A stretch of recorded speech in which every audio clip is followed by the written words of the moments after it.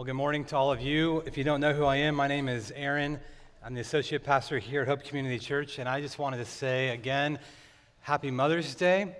I'm grateful for my own mom who raised me and changed my diapers and nurtured me. I'm grateful to the mother of my own children. I'm grateful for the three women I have the privilege of working with here on staff, Carrie, Jennifer, and Janelle, who in many ways treat me like a son. And I'm grateful for all the moms in this church who are godly examples for the body. This is an exciting week for our church. This Friday, a lovely couple are celebrating 50 years of marriage. Can you believe it? What a long time to be married. I haven't done anything for 50 years. So, Mark and Melody Anderson, I'm going to do it. You're going to stand for us all. Go ahead. Come on. Yeah.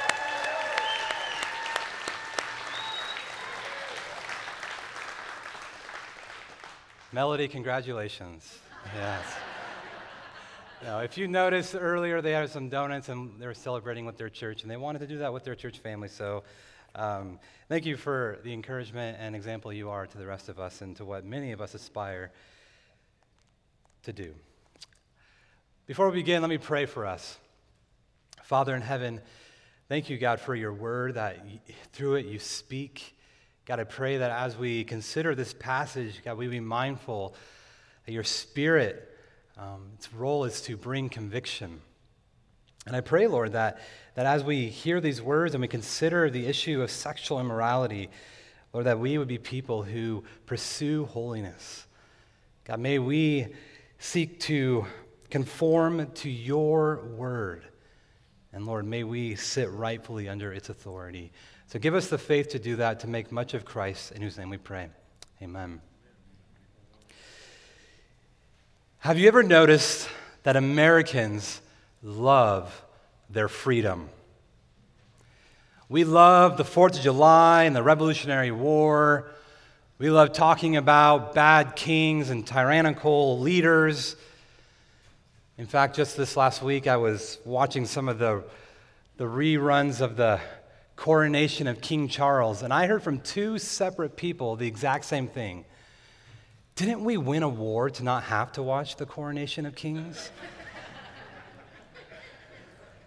I thought the transcendence of the service was breathtaking in a way. But Americans love their freedom. We love talking about our freedom of religion, our freedom of speech, our freedom of press. And from a young age, we kind of get this ingrained in us. Remember on the recess, the playground, someone is doing something annoying, they're being obnoxious or bratty, they're saying something, and you tell them to knock it off, and they kind of quit back. Well, it's a free country. I could do what I want. Well, go do it over there. Well, it's a free country. I'm going to do it right here. And so from the youngest of ages, we as Americans learn to love the themes of liberty and freedom. And certainly those are great themes and wonderful virtues that we should celebrate and cherish and even protect. At the same time, though, I think all of this freedom talk does a disservice to us.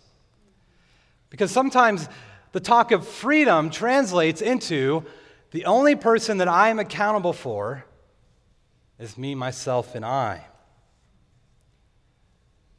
Ever since Adam and Eve disobeyed God in the garden, humans have a tendency to believe that the only person that they are really accountable to is themselves. We are free to do whatever we want as long as it's not illegal or it doesn't harm anyone. And so, in many ways, isn't this the human condition? The lie that who I am and what I do, that my body belongs to me, my body, my choice. And so one of the clearest ways I think this rogue form of individualism expresses itself clearly in culture today is with regards to sex. You think it's Mother's Day and you're talking about sex. Well, in this church, we go to the next passage, and by God's grace and His providence, we are considering a passage about how Christians should properly understand their sexuality. and how they are called to flee from sexual immorality and please God with their bodies. And so if you have your Bibles, would you please open to 1 Corinthians chapter 6. Paul wants the Corinthian believers to know that what they think about sex matters. In fact, the whole book is pivoting on this idea that now that we have the gospel, how do we live our lives in light of what Christ has done on the cross? And so for primarily most of the book so far, we have seen that the gospel produces unity. But also the gospel affects our relationships with one another. Last week we saw that we shouldn't sue one another. We should make sure that we learn to take grievances in a way that would honor Christ. But today, Paul wants us to be clear about these bodies as flesh and bones that we have matter significantly to the Lord. And so let's consider the passage now in 1 Corinthians 6, beginning in verse 12. That is 1 Corinthians, the big 6, and then find the small 12. All things are lawful for me, but not all things are helpful. All things are lawful for me, but I will not be dominated by anything. Food is meant for the stomach, and the stomach for food, and God will destroy both, one and the other. The body is not meant for sexual morality, but for the Lord, and the Lord for the body. And God raised the Lord and will also raise us up by his power. Do you not know that your bodies are members of Christ? Shall I then take the members of Christ and make them members of a prostitute? Never. Or do you not know that he who is joined to a prostitute becomes one body with her? For as it is written, the two will become one flesh. But he who is joined to the Lord becomes one spirit with him. Flee from sexual immorality. Every other sin a person commits is outside the body, but the sexually immoral person sins against his own body. Or do you not know that your body is a temple of the Holy Spirit within you, whom you have from God? You are not your own, for you were bought with a price. So glorify God in your body. A good summary of this passage is a reworking of what Paul says in verse 20. We'll have it on the screen for you. It's this: you belong to God, therefore, honor God with your body. Am I only accountable to myself? Do these limbs and members and this body of mine only matter what I want to do? The Bible in this passage is very clear that the answer to that is no. You belong to God. Therefore, honor God with your body.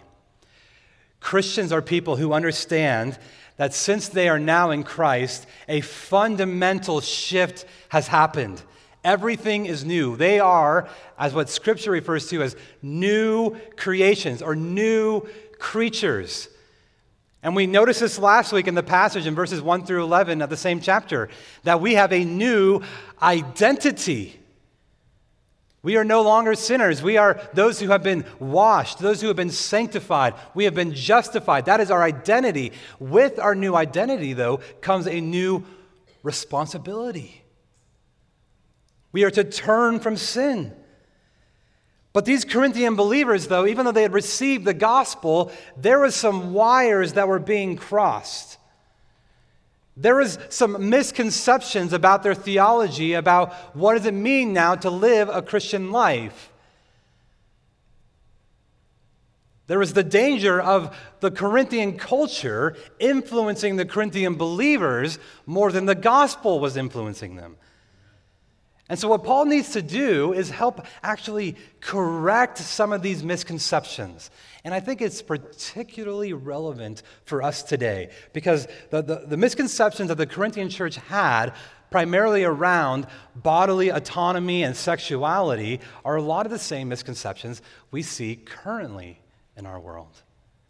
And so what I'd like to do for our time in the beginning is I want to use the first 3 verses to kind of address some of these misconceptions of the Corinthian culture and use those 3 verses to set up Paul's theological reasons as to why we are to honor God with our bodies. And so you'll notice in your notes that there's 3 deficient views that these Corinthian believers were given to. The first is they had a deficient view of Christian liberty. Look at verse 12. All things are lawful for me. Now, if you're a good student of the Bible and you make some observations, you notice that those words are in quotations. So probably what is happening, and we're not completely sure, Paul could be quoting from Stoic philosophers of his day and making some form of diatribe argument, but more than likely, what Paul is doing is he's quoting a slogan that was used by these Corinthian believers to give license for why they can have sex with whoever and whenever they want. And so they're saying, going around, as they're visiting prostitutes, well, hey, we're free in Christ. All things are lawful for me. But not all things are helpful. All things are lawful, but Paul says, I will not be dominated by anything.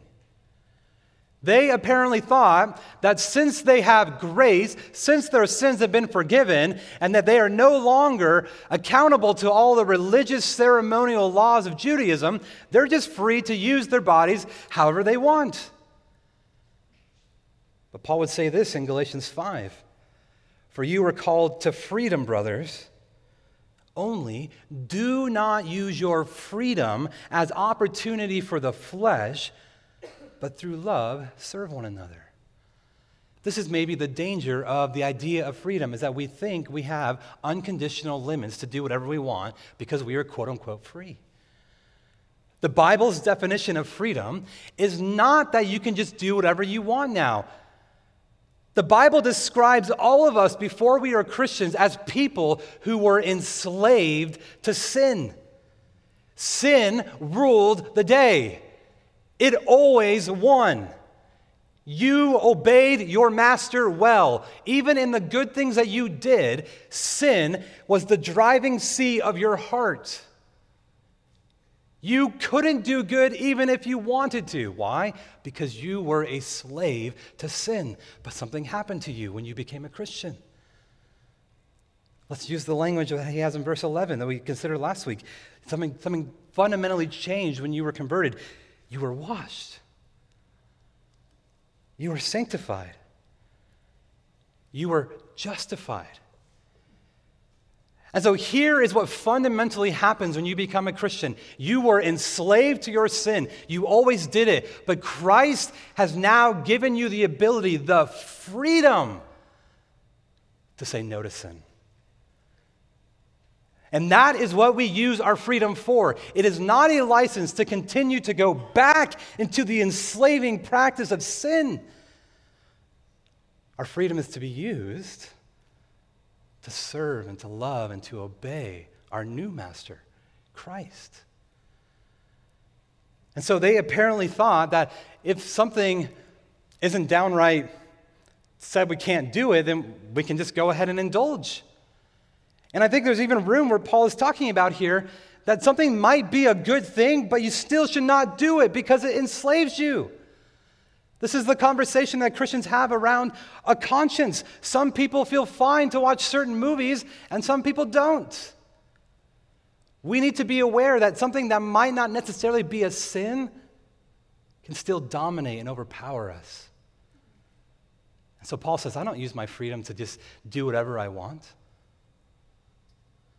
This is the misconception they have, and it's the misconception that we have.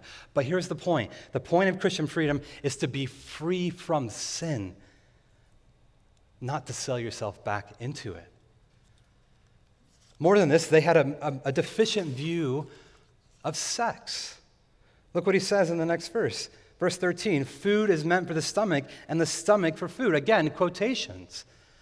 That they were probably resigning sex to a normal biological function. When you get hungry, you get an apple and you satisfy your appetite. When you have a sexual desire, you just feel free to indulge. It's not much any different than going to the bathroom or eating a meal. It's just part of the biological reality that we have, a normal functional desire. Paul says God will destroy both one and the other. The Corinthians had too high a view of sex, and they had a much too low view of sex. You have to understand the context to which these Corinthian believers were living in. Corinth was a city that was right on a seaport, and so you had money coming in and out of the port town with men and women available for all of these sailors. So bad was the Corinthian sexual morality that the city itself developed a euphemism. That to Corinthianize yourself was to commit sexual immorality.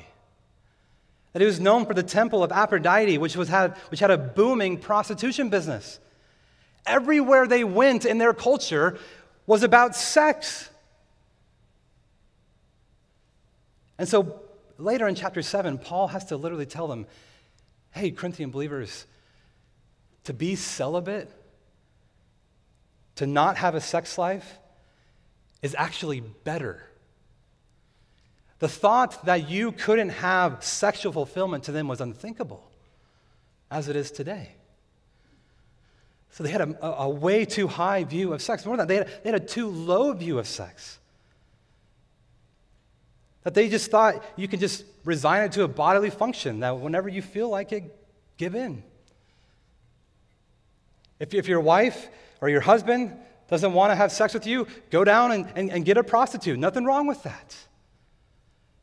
And so it is in our culture in which we are told that part of being a person is to have sexual desires and to have this fulfillment. But at the very same time, we don't even care who we sleep with, and we have partner after partner after partner. Our culture demonstrates too high a view of sex and too low a view of sex. But for a Christian, sex is not something that we need to be prudish about. Sex is a wonderful gift from God, something to be enjoyed in the context of marriage between a man and a woman. Sex is not something to be shy about. It is a wonderful way in which God uses to bring man and woman together and to make them closer in a marriage. At the very same time, listen very carefully, sex is not everything. It is not penultimate.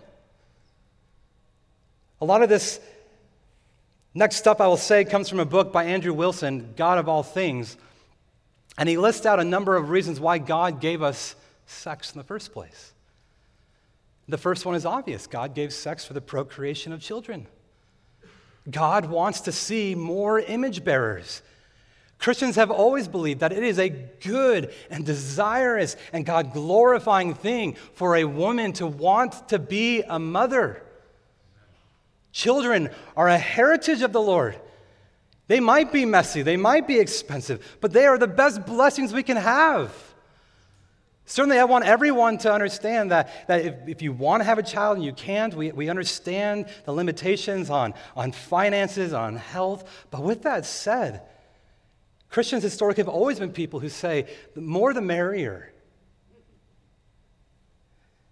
But more than just procreation, God has given us sex to reflect the harmony of creation. You see in the creation account all of these complementary pairs coming together. You have light and darkness, land and sea, earth and sky, male and female. The sexual union between male and female in the context of marriage, it brings a harmony to God's creation. Sex is about worship. So much in the Old and New Testament, idolatry and sexual immorality are tied together. That when you begin to worship the created more than the creator, typically what happens is sexual immorality. The more God you have, the more sexual partners you have. And so faithfulness in worship often comes with faithfulness in fidelity. We worship in sex. But primarily, sex is about the gospel. There is no better metaphor and picture for the love that Christ has for his people than in the intimacy of marriage of a man and a woman. Think about this. When we get married, we mysteriously become one flesh. We make promises that we are to forsake all others. We exchange rings. We celebrate with a meal. We share all of our worldly possessions. We take on a new family name. And then we have sex as a physical seal of our commitment, trusting that out of it, God will bring forth new life. Now, in many ways, faithful sex is not just committing yourself to the person who you're having sexual union with, but it's also to the little person who may come after. And so think about all of these things that are rehearsed in marriage and in a wedding. Jesus promises never to leave us or abandon us. We promise to forsake all other gods as long as we both shall live. He gives us the seal of the covenant, the Holy Spirit, and he provides a meal to celebrate with the whole family at the Lord's table. All of his possessions become ours, and all of our debts become his. We take on his name. We enter into union with Christ, and we get baptized in water as a physical seal of our commitment, trusting that God will bring forth new life. Sex for the believer is never a merely biological or bodily function. It is a celebrated, cherished, beautiful thing because unlike anything else we have in life, it points to the reality of what we have in Christ. Every pleasure in life is a divine foretaste of our lives in Christ. The reason why drink and food are pleasurable is because it is pointing us to the marriage supper of the Lamb. And sex, which is probably the greatest pleasure in life, is a mere shadow, a pointing to the greater reality of our lives with Christ. So sex for a Christian is cherished, it is beautiful, but it is not everything. In fact, the people in the New Testament who talk most about sex were single and who never actually got married because they understood it's just pointing us to something better. But lastly, these believers had a deficient view of the body. I haven't even got to the passage yet, I'm sorry, but we're going to go a little quicker when we get into it, but hang on there. They had a deficient view of the body. In many ways, I think this passage is not just about sexual morality, but it's a theology of the flesh and bones that we have. They lived in a world of dualism in which the material world was bad and the immaterial world was good. This kind of thought gave rise to a later heresy known as Gnosticism, in which God only saved our spirit and our soul, but he didn't actually save us with our bodies. Your bodies, therefore, are just there for pleasure.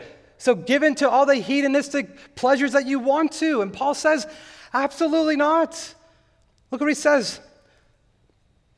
The body is not meant for sexual immorality, but for the Lord, and the Lord for the body.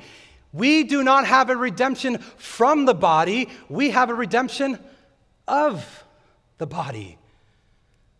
Heaven is not some state in which we are like angels floating in disembodied clouds all throughout eternity. Our hope is a resurrected, glorious body like Christ himself. Heaven is just the intermediate place where our souls are kept until the promise of the new creation comes. This is why in Romans 8 we read that creation is eagerly awaiting the revealing of the sons of God. This flesh and bones matters immensely.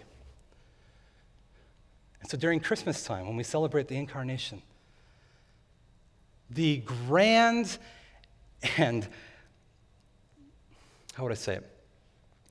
The grand and over-celebrated incarnation is God's great yes to creation, to this body of yours. Now, when Mary looked at her little baby, she would have said, flesh of my flesh and bones of my bones. So for a Christian, this body is not something that's just a skeleton of what is holding us on the inside. What we do with our actual members matters because this is how we live out our discipleship and our fellowship of Jesus. Still to this day, people have an unbiblical view of the body. We hear people on the abortion spectrum say that a person isn't really a person until they can contribute morally, before they can speak. Absolutely not. The body is God glorifying. There are those who would say that sex between homosexuals doesn't need to be a functional pair. All that really matters is the emotional, relational component that comes with it. No, what we do with our bodies matters. How about even transgenderism? That the true self is the self on the inside, and it doesn't matter what the outside body is. The body matters for the Christian. And so Paul wants all of these believers to know that how we treat our bodies, how we view sex, how we understand Christian liberty makes all the difference. If I could just maybe for a moment pause and just recognize the cultural moment that we're in. It's no surprise that a lot of people in recent days have left the church because of the very things that I'm saying right now.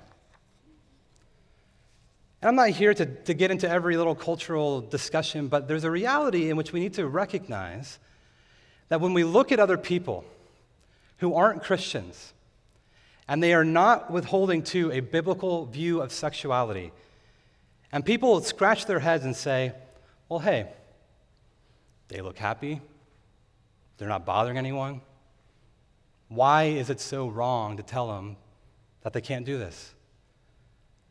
And so, unfortunately, the church then appears to be bigoted, appears to be haters, that we don't care about love. If I can even speak from a personal experience, growing up as a young man, I was told by well-intentioned people, good people, things I heard, whether my own local church or from other people, that you should wait to have sex because you'll have a better sex life later. Or 7th grade, being taught abstinence in my junior high. Don't have sex or you'll get a disease. Now, the reality is those things might be true. But for a Christian, we do not hold to a conservative sexual ethic because it's practical. We hold to a conservative sexual ethic because it's who we are as Christians. Paul does not give practical reasons to avoid sexual immorality. He gives theological reasons. And so the more we can teach our young people, and the more we can communicate to unbelievers the real reasons why, that ultimately all sexual morality is a phony and it is a distortion of the biblical picture of the gospel, we will be perceived as bigots. And so what Paul does here in the rest of our time, he gives us a Trinitarian theological explanation as to why Christians avoid sexual morality. Why should we honor God with our bodies? First point, our bodies are members of Christ. Look at verse 15. Do you not know? In essence, he's saying, surely you know, right? Do you not know that your bodies are members of Christ? Paul here is saying, when you become a Christian, your union with Christ is so remarkably close. What you do with your body, it represents Christ. Again, just like a marriage, there is this spiritual union that is taking place. Here's what a union is. A union is a kind of two people coming together who are separate and who remain their separateness, but there is an erasing of all divisions. And so when you get married, there is this union. The two shall become one flesh, that Paul will quote here in a minute. You still remain one man and one woman. One likes pineapple on their pizza, one doesn't, right? Those things are still the same. And yet, spiritually and emotionally and relationally speaking, there's this mystical reality in which you are one. And this is, again, the picture of what happens when we become Christians. We don't become God. We're still humans, but we are one with Christ. We are literally members, as he says in verse 15, members of Christ. And so we have to understand that when people come here to church, we are his body. We are literally his hands and his feet. When people come to church, they should experience the love of Christ, the service of Christ, the prophetic teaching ministry of Christ. That they should feel Christ's body, because that's what we are. And so Paul says, if you are members of Christ, members of his body, would you then take Christ, members of Christ, and unite them to a prostitute? Perish the thought. Never may it be. Christ is opposed to all evil.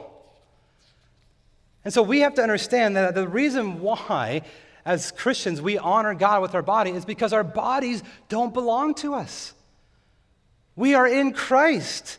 This identifying feature of Jesus with his body is something we see through the whole New Testament. In fact, when the Apostle Paul, who wrote 1 Corinthians, even in his own conversion experience, he's on his way to go kill Christians, and he hears this voice and this bright light, and it's Jesus, and Jesus says to Saul, Saul, Saul, why are you persecuting me? Now, what's interesting about that is Saul was persecuting Christians, but Jesus says, you're persecuting me. Because Jesus so identifies with his people that they are his very body.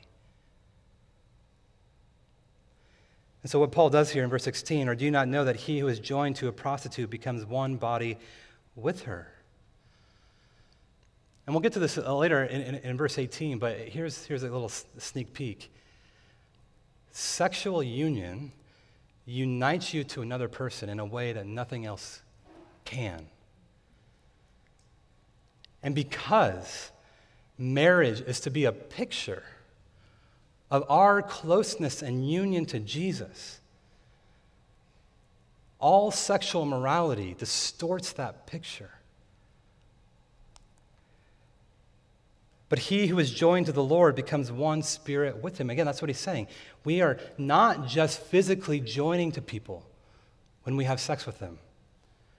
There is a mystical union that is taking place. And so this is why in the Old Testament, God says, don't sleep with an animal. Don't have an affair. Don't have sex with someone until you're married. Because it blurs the best image we have of Christ's love for the church. And so because we are members of Christ, here's the logical implication of all this. What does he say in verse 18? Flee from sexual immorality. Don't fight it. Flee from it. We need to be like Joseph. When Potiphar's wife was putting the moves on him, he ran the other way. We need to make no opportunity for the flesh. We understand that this is a sin that is particularly enslaving because of the nature of the union. We need to be people who watch the things that we listen to and the entertainment we consume and the jokes that we laugh at and the thoughts that we give free, safe harbor to in our minds.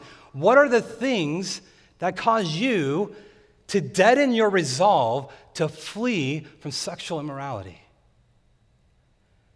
Christians take a hard stance on sex because of what it says about the nature of the gospel. Again, it's more theological. As a pastor, I have to be mindful of the people in the room here. A room this large, there are people who I know who are caught up in sexual sin, who may hear this strong line and maybe feel shame or embarrassment or guilt.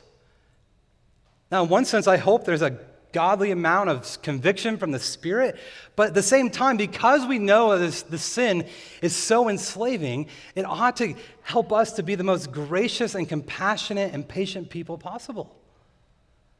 This is not a sin to be taken lightly. And so I just want to encourage you, if you're someone here and you are struggling with sexual sin, please do not try to attack it alone. Confess your sin. Find a safe, faithful brother or sister to fight this sin with. Do not stay silent with your sin. To the young people here, I understand that I'm about to sound very old-fashioned and very prudish, but this passage is a great passage to remind you of why it is so important to wait to have sex before you get married. I'm not going to promise you a number of practical reasons why that's a good idea. The reason why you shouldn't do it is because all sexual activity outside the commitment found in the context of marriage is a distortion of your union with Christ. Communion without commitment dishonors God. Now, this used to be a virtue, and now it seems it's almost hate speech. But here's what we need to say, to summarize. Inside of marriage between a man and a woman, sexual intimacy is something that God blesses and he sanctifies. Later in chapter 7, Paul will even say to both husbands and wives, do not withhold sex from your spouse. It is a wonderful, cherished thing that God uses to bring forth other forms of intimacy. But outside of marriage, sexual intimacy curses and defiles. Honor God with your bodies because you are members of Christ. More than this, though, he says that we are temples of the Holy Spirit. If you look down in your Bibles in verse 18, he says, every other sin a person commits is outside the body, but the sexually immoral person sins against his own body. Now, there's been no shortage of debate as to what Paul meant here. If I go back home today and I grab a 24 case of Coors Light and I get drunk, certainly that is a sin that I'm committing against my own body. If I harm myself today, I am committing a sin against my body. So how is it that sexual immorality, Paul says here, sins against his own body? Why is it that sexual sin is reserved as a much worse sin than other sins against the body? Well, again, it goes right back to what Paul was just saying. That no other sin attacks the body and the wholeness of our bodies in the same way as sexual sin. With your mind, your will, your emotions, your memory. Sex unites us to a person in a way that no other sin can. Only sexual sin unites the body of Christ to the object of desire. And so Paul says, back in chapter 11 though, back in verse 11, this is what some of you were. We were given over to our passions. We did what our hearts wanted to do, but something changed fundamentally when we became Christians. We received the Holy Spirit. Or do you not know that your body is a temple of the Holy Spirit within you? When we read about all the Levitical codes, all the times in which God calls us to be holy as he is holy, when we read about all the rituals that went into the temple, we see God's holiness, that he is against and separate from moral filth, that for God to dwell in the temple, there was so much they had to do because God is holy. And now what Paul is saying in reality, he said in chapter 3 that as the church we are the temple, but now here's the most incredible thing. Personally, when you are a Christian, you have the presence of God. This body, with all of its insecurities and receding hairlines, and all of its functions, resides the Holy Spirit. Wonder of wonders. In fact, this passage, I think, is used by many other Christians to talk about how we should take care of our bodies, to make sure that we hydrate and eat well and sleep and exercise, and why we should care about the health of other people, because they are temples of God's Spirit for Christians. And so the Holy Spirit, when he comes into us, he begins to transform us. We begin to become people from one degree of glory to another, more and more like Christ. The Spirit illuminates us. He gives us the mind of Christ to understand the gospel. He guides us. He produces the Christ-like fruit of the Spirit in our lives. All of this to help us to be people who are holy. And so the Holy Spirit is the one person who helps us to enjoy our union and communion with God. All of the promises we have in the gospel come to us through the Spirit. Paul says, this is why you flee from sexual morality, because the presence of God is in you now. You have a new hope, new identity, new joy. And the only reason we have a Holy Spirit is because of the third point. Our bodies belong to the Father. Verse 20. For you were bought with a price. If you're here this morning, you're not a Christian, I'm sure this has been a confusing morning for you. Maybe you hear this line and you think, I don't want to be purchased. I don't want to be a slave to anyone. Maybe you liked that freedom talk earlier in America. It's not French fries, it's freedom fries. The reality is, though, whether you know it or not, you are a slave to something. You may not think that you're a slave, but if you are not a Christian, you are a slave to your sin. You are like the kid at Disneyland who goes on the car ride. And although it looks like you're driving, there is a rail in the middle. And although it looks like you're putting your foot on the gas pedal, it just goes automatically.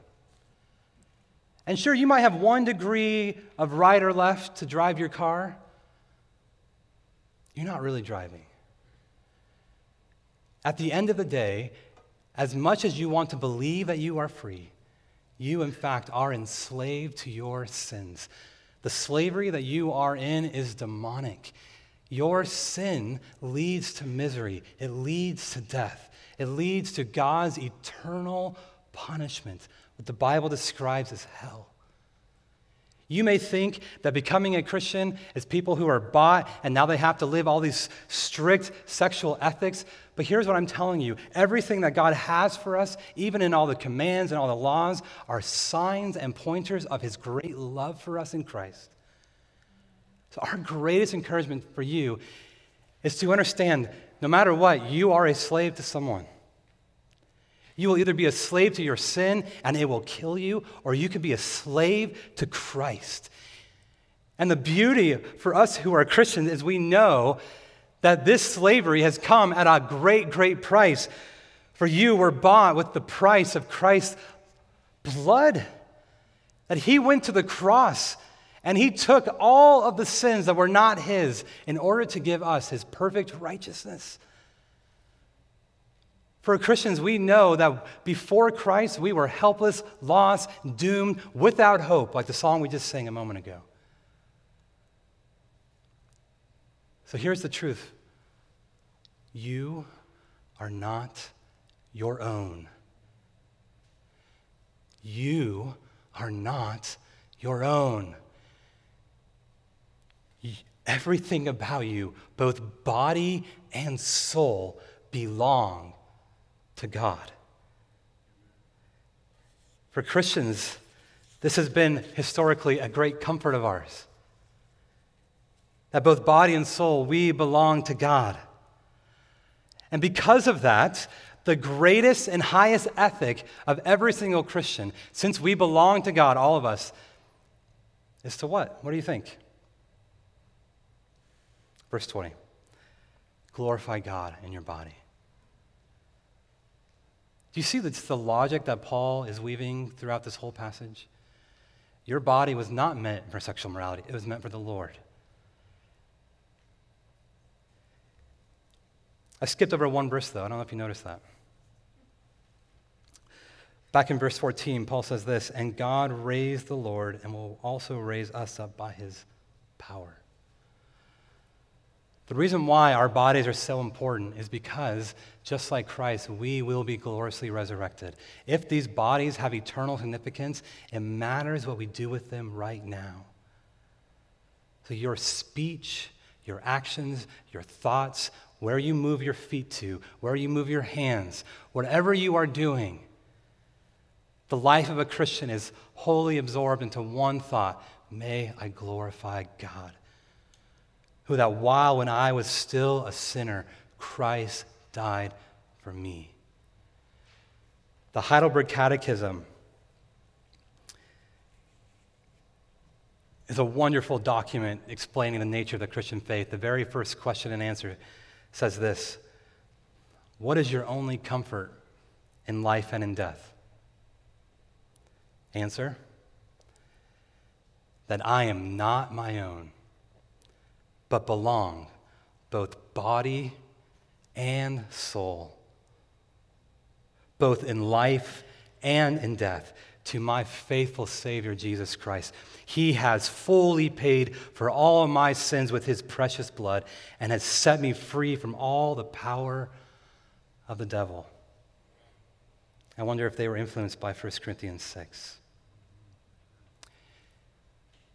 This passage teaches us that you are not your own. You never were your own.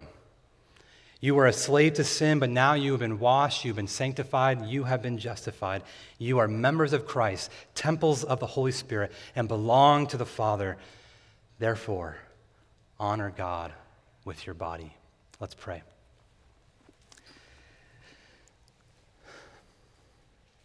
Heavenly Father, thank you for the joy of ours to know Jesus Christ, to know him now and to have the promise to know and enjoy him for all of eternity. God, may we commit, all of us individually and as a church, to use our bodies in a way that glorifies and honors you. Lord, help us to fight the temptations of the flesh, to flee from sexual immorality. God, may your church be holy and spotless and blameless as she is in heaven. God, help us individually to be people who do not tolerate sin corporately or individually. Help us, Lord, to be like your servant Joseph, who ran from sexual sin. And Lord, give us the hope of the resurrection, that just as Christ has been raised, so also our bodies will be raised. Lord, help us to take care of these temples, that in all things and in all ways we may glorify your holy and blessed name. We pray all this in the wonderful name of Jesus. Amen.